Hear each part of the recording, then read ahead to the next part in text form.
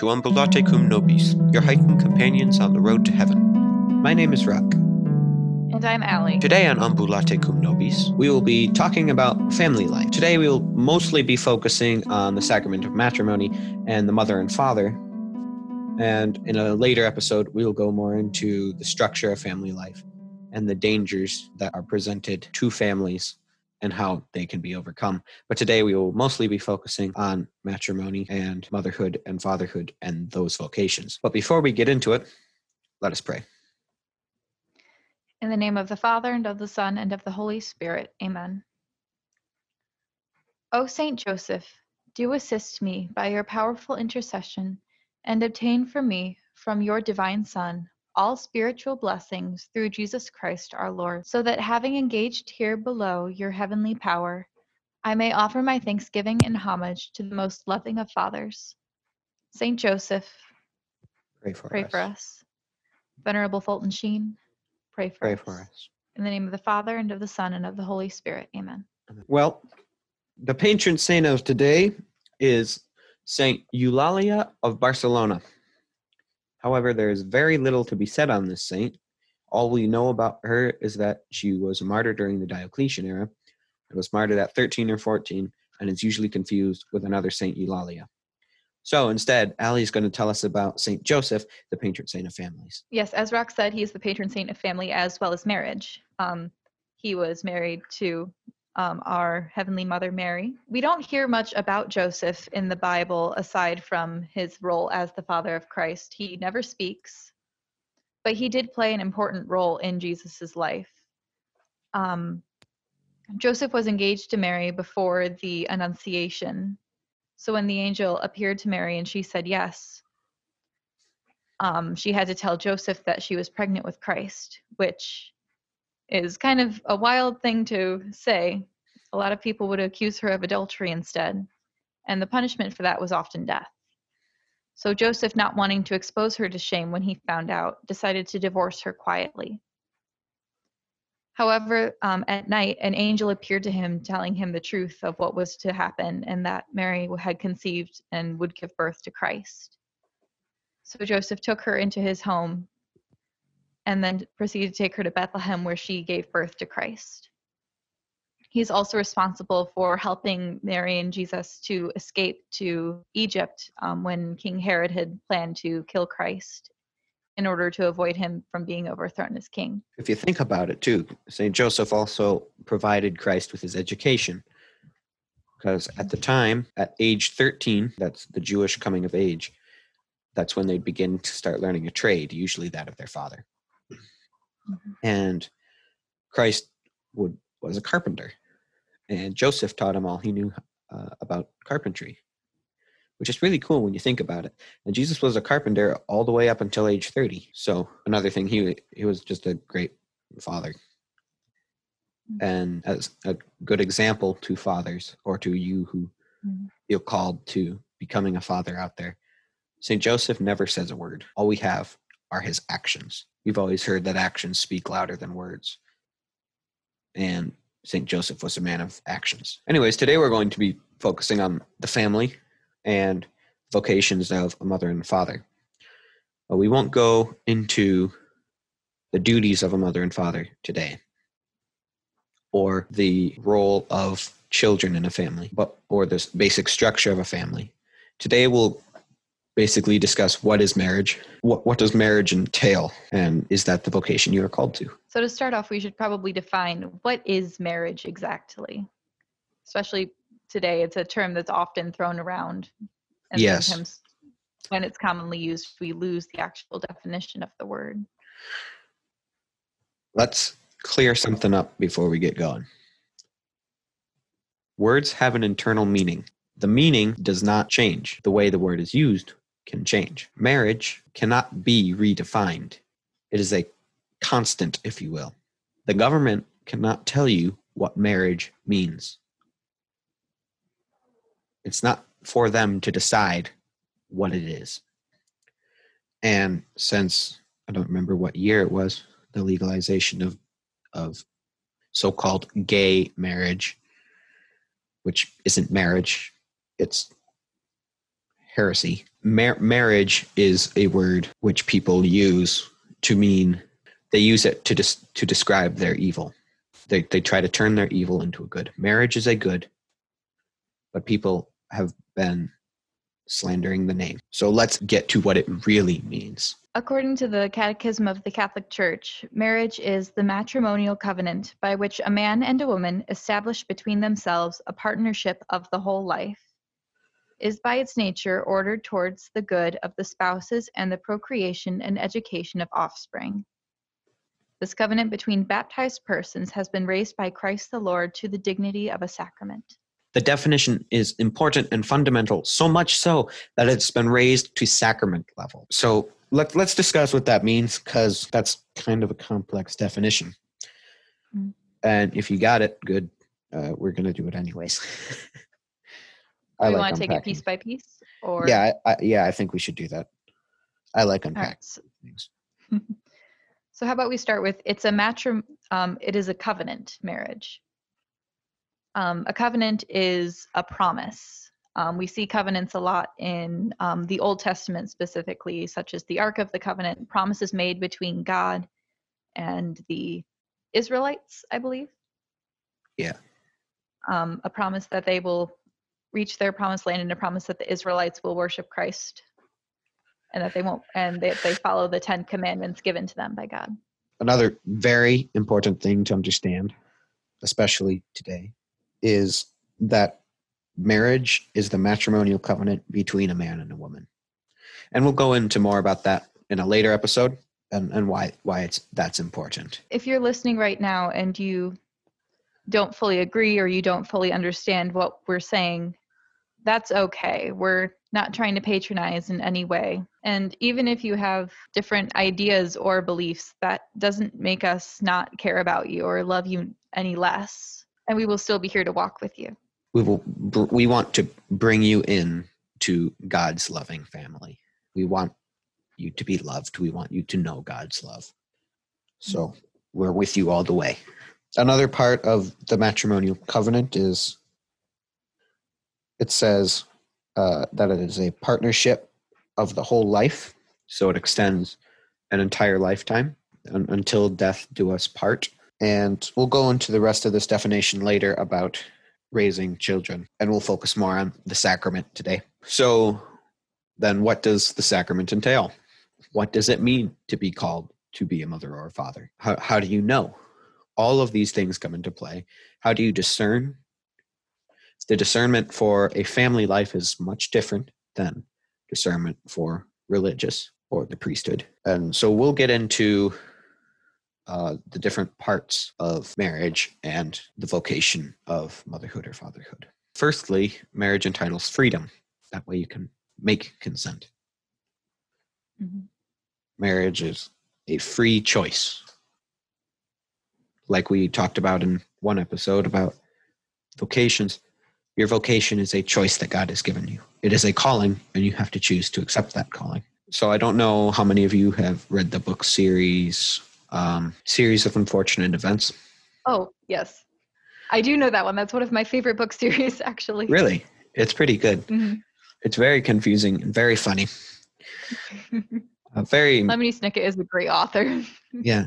You know he's not real. Well, the name is fake, but it's still the author. Yeah. Daniel Handler is the guy behind Lemony Snicket. Oh, is that it? Mm-hmm. Who? Not it. Uh-huh. Yep. I don't know if you've ever read the book series. They made a mini series out of it recently. Netflix did. But in the first book, Count Olaf tries to marry one of the main characters, Violet, right? There's two things with that. Why it could not be a valid marriage in the church. In order for a marriage to be valid, it has to be in the church. And the way the movie presents it, it's all by law. But we're going to use that as an example for the church. Violet did not have the freedom, nor did she have consent. So she didn't have freedom because she was forced to obey, right? And she didn't give consent because that's just weird. Yeah, she was 14, Right? which is not to mention she had a sister. For those of you, spoiler alert, for those of you who haven't read the book, If you haven't read the um, book, plug your ears. um, the reason that she was forced to go through with this was because Count Olaf had kidnapped her youngest sister, Sunny, and had threatened to kill her if Violet refused. So that's great. Wonderful husband material right there. Yeah. Okay, you can unplug your ears. If you were driving, I hope you didn't plug your ears. And if not, and you were driving and you haven't read the book series or you haven't seen the TV series, we're sorry. So consent is represented in the I do, right? I believe there are other various places where consent is given. Mm-hmm. And that's not just consent, but once consent has been given, it is a vow. It cannot be broken, except in very special circumstances, in which case it talks, in which it's an annulment, which invalidates the vow. It says the vow wasn't valid in the first place. So consent and freedom, and then there cannot be anything else impeding it under ecclesiastical law. So I don't think you can get married if you're in a state of mortal sin. I don't know what else would impede a marriage through ecclesiastical. I guess if you're already married, you can't get married again. Mm-hmm. I don't know if there are any other impediments. I think you have to wait if you were married once and you have an annulment by church law, you need to wait at least 3 days before getting married again. I don't know of any more. Do you know of any? No, not that I'm aware of. Yeah, the main one that I've heard of is just you can't be married and then receive another marriage. Yeah. One thing that comes to mind, another book that we could reference is Jane Eyre. I don't know if you've read that. What's it about? It's about a character named Jane Eyre. It's written by Charlotte Brontë. And it goes through the life of a girl named Jane and how her parents died when she was young. She had an aunt who was very cruel to her and sent her away to a boarding school. And it kind of talks about her life. And once again, spoilers if you haven't read the book. Go on ahead. I don't know if I'll ever read it. She becomes the governess to a ward of a man named Mr. Rochester. I'm sorry if I mispronounce these names. And they fall in love and they decide to get married. But then at the last minute, it is discovered that Mr. Rochester is already married and that his wife was mentally ill. And so he hid her away from the rest of the world and told no one of his previous marriage. There's a lot of Sherlock Holmes stories like that. It's kind of crazy. And one thing that I find interesting about that is that Jane clearly loved him and she wanted very badly to be with him. But upon realizing his situation, she ran away and began a new life. She refused to put herself or him in that situation where they would be married while he was still married. In the end, she did end up marrying him, but that was only when his wife had passed away. Or did she? No, she lit fire to their house and jumped off the roof. So yeah, that'll do it. Okay. Here's what the Catechism says about discernment for marriage. So that the I do of the spouses may be a free and responsible act, and so that the marriage covenant may have a solid, lasting human and Christian foundations, it is very important to prepare for marriage. And like you said in Jane Eyre, is that the book's name? Yes. Like it sounded like they had done a lot of preparation. Yep, they waited. He proposed, and then I think it was a couple of months before they officially got married. Huh. Yeah, so it sounds like they had done preparation and things, and then she found out, oh, you're married, and decided, no, you're nuts. But it's very important that there's preparation and understanding of what marriage is between two people before they get married. And the Catechism says, so that the I do of the spouses may be a free and responsible act, and so that the marriage covenant may have a solid and lasting human Christian foundation. Preparation for marriage is of prime importance. Mm-hmm. So that is extremely important, that much prayer and discernment goes into that. I don't remember, I think I had seen some stat somewhere of like divorce numbers, and it was huge, right? Mm-hmm. That's probably because people did not go through the proper discernment period. And so they figured out, like, into marriage after it had already been made final, oh, this doesn't work. Well, too late. But it is extremely important that much discernment and prayer go into preparing for marriage. Mm-hmm. You'd said your uncle was in seminary at one point? Yes, he was. I don't remember much about it. I believe that he had been discerning the priesthood, and then I think he might have been in college when he met my aunt. So he went through a lot of preparation.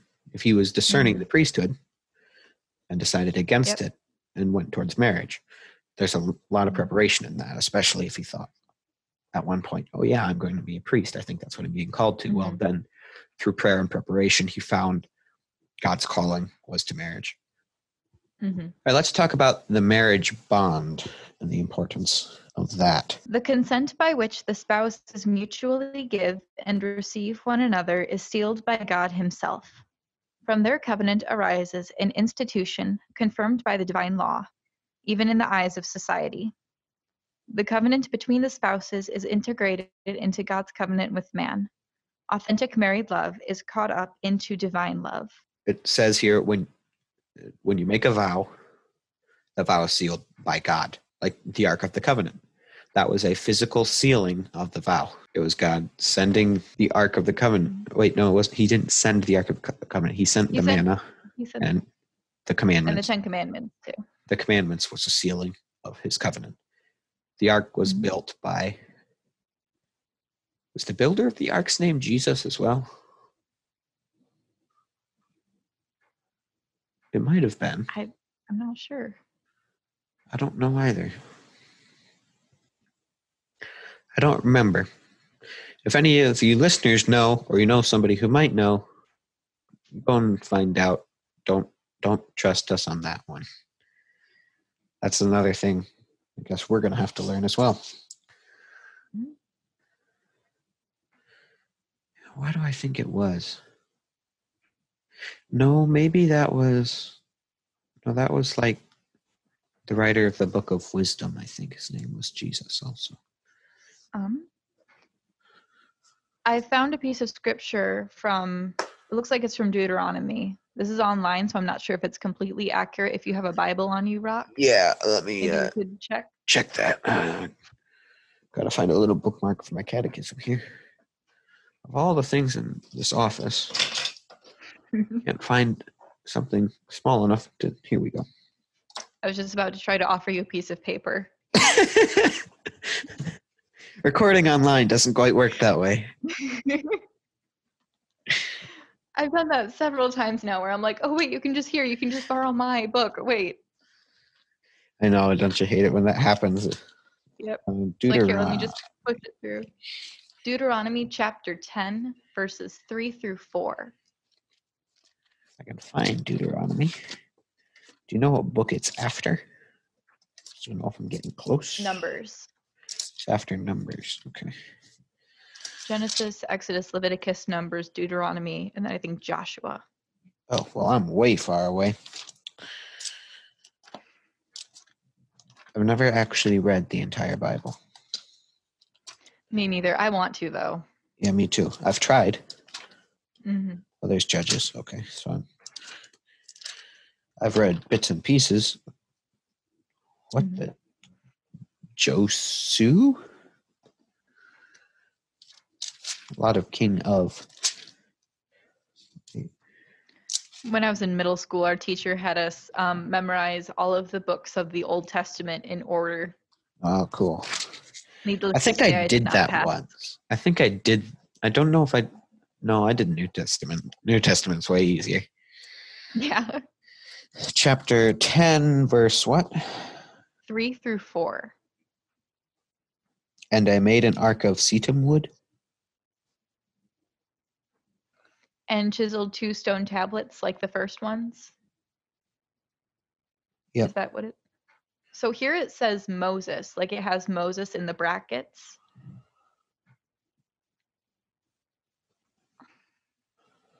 Maybe Moses did make the ark. That would make the most sense. Yeah. Wait. I really wish I remembered that. Is it in Dr. Schmidtke's podcast talk with my dad? I don't remember. I had heard it on my dad's podcast about the ark builder. I don't know. I don't think his name is Jesus then. I think it's probably Moses. That makes sense. Oh wait, no, Israelites. Now, where did I put the catechism? There it is. What were we talking about? Marriage and vows, I think. Oh right, we were talking about the covenant, and then we were trying to figure out who built it. And the new covenant is sealed with the body and blood of Christ. It is a physical sealing that we are reminded of and partake in, hopefully every Sunday or more often, in the sacrifice of the Mass. Now, let's talk about the love and how marriage brings a man and woman into, quote, the authentic married love, and how it is caught up into divine love. That's a very beautiful thing to think about,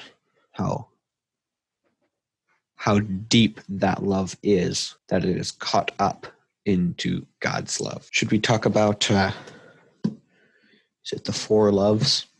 Isn't that a Lewis book? I think so. I know, I'm familiar with them. I know there's like agape is one of them. Agape is like divine love, right? Yeah, like pure unconditional. Mm-hmm. And that is the love that happens in a true marriage. And that love's not just between the husband and the wife, it's a love between them and God as well. In the sacrament of marriage, you're promising not just to love each other and stay with them, but you're promising to help them also build their relationship with Christ as well. And their children. They're promising. It's like this huge cycle of love, right? Mm-hmm. Between the husband and wife and God and the children. We'll talk about that in the episode about the duties of a mother and a father. Their part of that love is educating and teaching their children well. Now, being human, we can't have perfect love, no matter what, until we're in heaven. But through that love, they strive as hard as they can to glorify God and to love God and to bring the other one to heaven. And that's really a beautiful thing when you think about it. I mean, you think of a priest who devotes his life and his actions to God, who is with God all the time. I mean, we're all with God all the time in our vocations. That's what our vocation is we're called to be with God all the time. So by following our path that God has chosen for us, we can, we're so long as we stay true to it, we're getting closer to heaven and to being with him all the time. And God accompanies us on that path. He's always with us. He's always there for us. No matter what, no matter where we are, no matter how much we sin, no matter the sin, he's always with us. The only time you lose God is if you go to hell. He's not there. Mm-hmm. That's right. That's such a scary thought to think of, just complete separation from Christ and God. That's the whole punishment of hell. There are other punishments within hell, but the greatest one is that you're never going to see God, ever. And truly, deep down, that's what every human desires, is to be with God, is to be with their Creator, is to know him. It may take people longer than others. It may take education. It may take a friend coming up and telling you about it, like we hope to do here. But ultimately, that's what people want. They want love. God is love, and that love can be furthered through all of the sacraments and all of the vocations. And in matrimony, that love is towards your spouse and children, and using and through that love, glorifying and loving God more. That's the perfect form of the love, right? And it's got to be pure, unconditional love, like you said, agape. I don't know how many listeners out there will have read the Aeneid or any versions of the Aeneid, right? Or I don't know if you're familiar with ancient Roman literature or ancient Greek history or ancient Roman history. This is kind of the spot between ancient Greek and ancient Roman. Dido thinks she loves Aeneas, through Juno. That's not actually love. That's, what is it, Eros, right? Jealousy. I think so. A jealous love, Eros, and discord. Then there's like amicitia, friendship, and there's one more. I think the fourth one would be kind of like a possessive love. Would you consider it? Yeah, I think that's what it is. I think it's like love for personal gain. I can't remember the word for it. Like, I remember we talked about this a lot when we read Till We Have Faces, a Yeah. novel by C.S. Lewis. That was good. O'Rule's love for her sister Psyche was very much a possessive love, where yeah, it was like only O'Rule wanted only Psyche and wanted Psyche to only want and need her. Right. Yeah. For her own good. Love, true love, agape, is not that. It is for the good of the other. It's Christ's love. He laid down his life for us, for our sins, for our forgiveness. That is what agape is completely laying down your life. And that is what the marriage vow finalizes. Mm-hmm. And it is very important that people recognize that. And now, like I said, you can't have perfect love on earth. So there may be times when it's not that, but you have to strive as hard as you can to make it perfect love. Christ is the example of agape, right? Mm-hmm. He's the source of love in marriage. And I think we had talked about like a priest's role in the body of Christ, right? Mm-hmm. To administer the sacraments, to bring the sacrifice.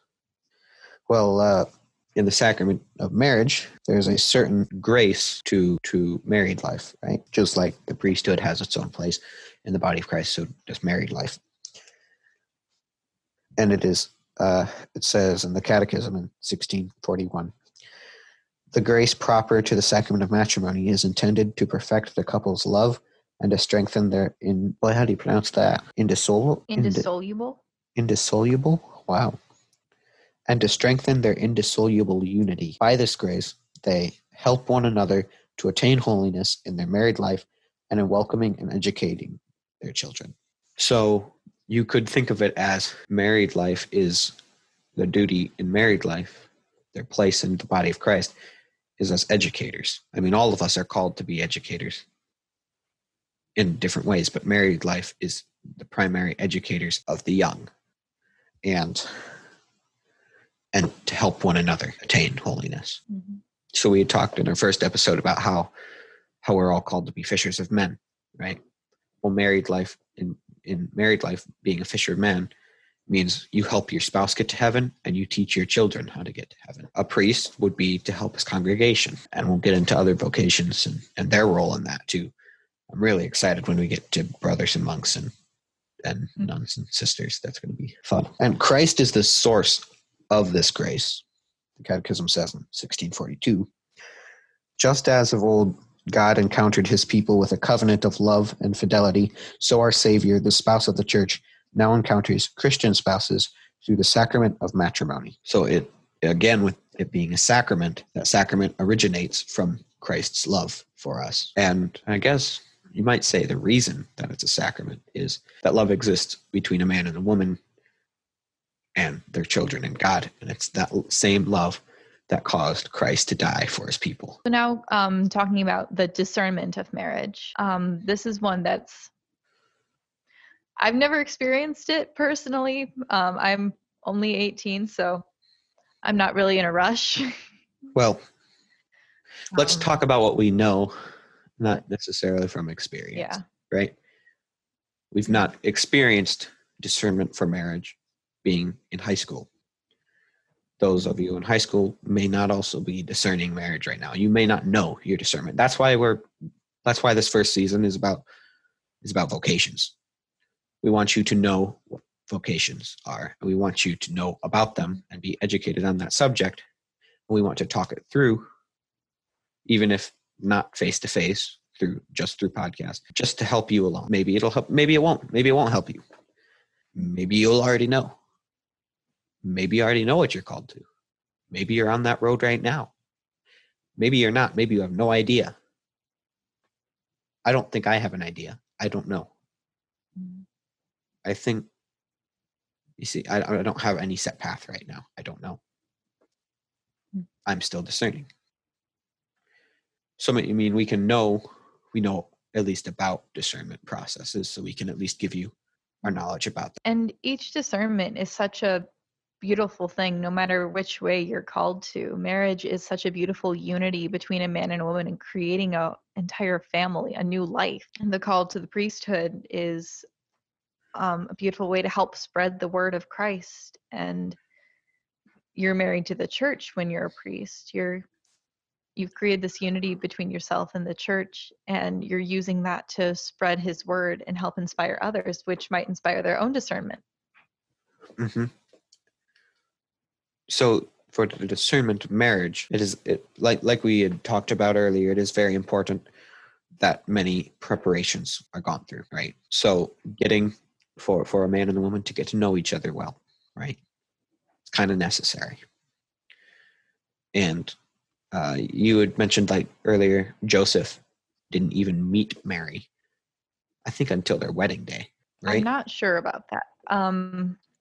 Because he couldn't divorce her that unless they were already married. Yeah, that's true. I'm not sure how marriage worked in Christ's time. I'd have to look into that. Well, in the Jewish culture of Christ's time, marriages were arranged from birth, I think from birth. Maybe not necessarily from birth. I think they might still be in some more traditional Jewish cultures today. Marriages are arranged. Oftentimes, in Christ's time, the spouses would never meet each other until their marriage day. Mm-hmm. It doesn't exactly work that way now. As we talked about, freedom and consent, right? That's what's needed for a marriage to be valid. With arranged marriages, you don't have freedom and you may not necessarily have consent. So it is very important that a man and a woman get to know each other well in order to start discerning marriage. And once they begin to discern, they should probably discuss it with counselors or a priest so that they can better understand the sacrament of marriage and so that they can better understand the duties of a mother and a father, so that they can better understand each other and their relationship with each other. I mean, you're not going to learn that from this podcast. Okay, you're not going to learn all that. You're going to need to discuss it with others, and it's very important that step not be skipped. And then the church has processes for this, and I don't know what they are. And then of course there's more. It's just all preparations, and most of that has got to be discussed with a priest or with counselors or both, and with your potential spouse. And it's very important that they all understand the love that goes on. Like all discernment, it just takes a lot of prayer. Mm-hmm.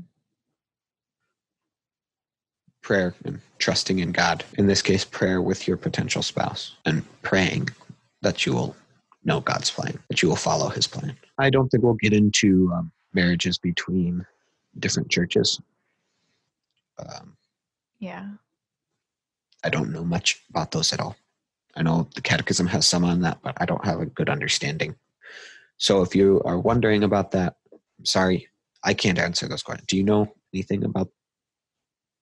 No, I'm not very familiar. I have family that's outside of the Catholic Church, but I don't know a lot about how marriages work exactly.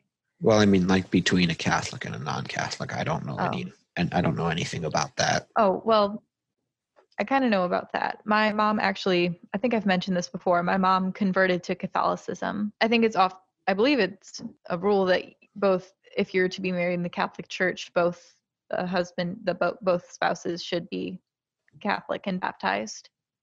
Yeah, I think you both have to be baptized. I think that's a Mhm. criteria, but I don't think you necessarily have to be Catholic. You need to be baptized. That's part of the not impeded under ecclesiastical law. I Mhm. think I saw that in the catechism earlier today. But I mean, I don't know anything about that. Both my parents were Yeah. converts and got married in the Catholic Church. So, Mhm. yeah, sorry. If you're listening and you were wondering about that, I'm sorry. If that is the case, and you truly do love your spouse that much, though, or your potential spouse that much, you should try to bring them into the church. I read this Mhm. interesting story about this astronaut, actually, who was a convert to Catholicism. And he was not Catholic, but his wife was. And they had agreed when they got married that his wife would educate their children in the Catholic Church. And he'd go along to Mass with them. But he wasn't Catholic. And over the years, I don't remember if it was, I think it was 2 years or so, he really realized, oh man, yeah, he began to understand Catholicism more. And he talked with his parish priest, and his priest said, well, why do you want to become Catholic? And he's like, because I want to have a better understanding of my family and to get to know my family more and to love my family and be able to teach my children. And he's like, that's not a reason to become Catholic. And so he talked to him more about why he actually wanted to become Catholic, and just becoming Catholic because you want to get to know your family more. Well, that's not a reason to become Catholic, right? The reason you become Catholic is because you love God and you want to be with him forever in heaven. Mhm. And really, that's what he wanted. He just didn't know it at the time, right? He began to realize that. The article was about how he brought the Eucharist up to space, though. So that was cool. I did not know that had happened. Mm-hmm. Yeah, brought up the International Space Station. He had to get a bunch of different permissions for it. I think he was up there for 2 months. He had something like that, 2 months. Wow. But pretty impressive. It's a pretty cool article. I think it's just very important that people understand what marriage is, the union between a man and a woman in love with God, right? It's a Mhm. vow sealed by God. I think it's important that they understand the preparation that goes into it so that that love and that vow can be valid. And we'll get more into the duties of a family and how that needs to be understood in the next episode. Just about discernment, everyone's called to different things. So Yep. Pray about maybe it. you're calling it, it may not be. We encourage you to pray about it and think about it and know that you'll be in our prayers. And again, like we had said earlier, don't be afraid to talk to your friends about discernment and vocations. Mm-hmm. Your friends have a vocation too. You can pray and go through it together. And especially if you are out of high school and in college, or if you are soon to go out of high school, really be praying about your vocation. It's very important that you know what God is calling you to. I heard somebody say once, you don't want to bump into your vocation. You don't want to accidentally back into your vocation. Like that shouldn't happen, right? You shouldn't. Mm-hmm. You should know. And if you choose something, God will respect that choice. If you choose something that wasn't his original plan, he will respect that choice. But you should try and find his plan. It's the best one. So, and another thing about discernment, everybody's discernment process is going to look different. So I guess it's a good thing that our topic was so vague discernment, right? Everybody's discernment is going to look different. Even when you look at the saints, all of their discernments were very different. Saint Faustina had, she was at a party and then she saw Jesus appear before her, saying, "How long will you put me off?" And that was when she realized she needed to become a nun. Trying to think of other discernments now, because most of the saints appear in lightning, but then there are a lot of smaller discernments too, like my parents, my parents at least. Blessed Solanus Casey, he thought he was called to marriage. He was in the process of discerning marriage with somebody, and he realized that wasn't his calling. And he went on to become a Capuchin friar. And I think he was the doorman because he wasn't very well educated. And so they put him as the doorman. And I think there's been a couple saints like that, but they're usually the most welcoming. And I really like Solanus Casey. He's my confirmation saint. He's from Detroit. Oh. Quite cool. He lived in Detroit.